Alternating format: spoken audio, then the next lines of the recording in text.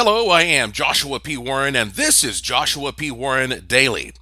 Around holidays, I like to share funny little stories about the origin of things, and this is one of them.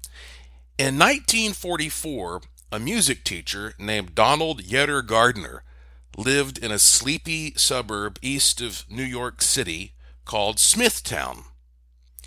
His wife was a music teacher for grade school. Now we're talking about little kids, maybe 6 or 7 years old.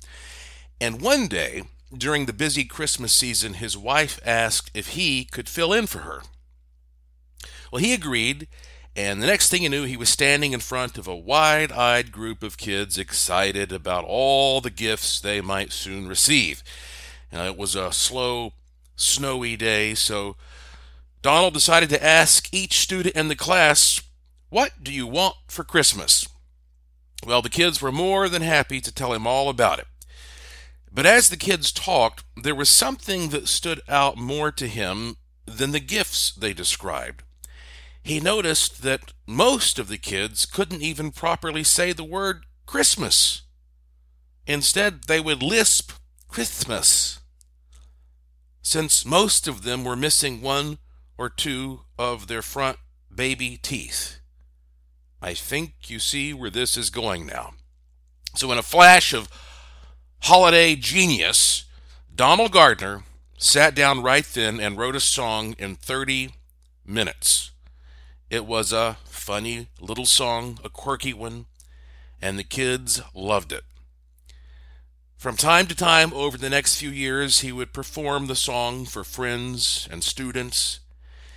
And in 1948, Donald stood up at a music teachers conference and played his silly little Christmas song. And guess what? An employee of a major music publisher was in that audience. And soon, Donald's song was on the radio. It was a huge hit. To this day, it's been covered by major artists like Ray Stevens, George Strait, Danny Kaye, Nat King Cole, the Chipmunks, the Three Stooges, and even Count Von Count of Sesame Street. Donald lived to be 91 years old, and in 1995 he said in an interview, quote, "I was amazed at the way that silly little song was picked up by the whole country," end quote.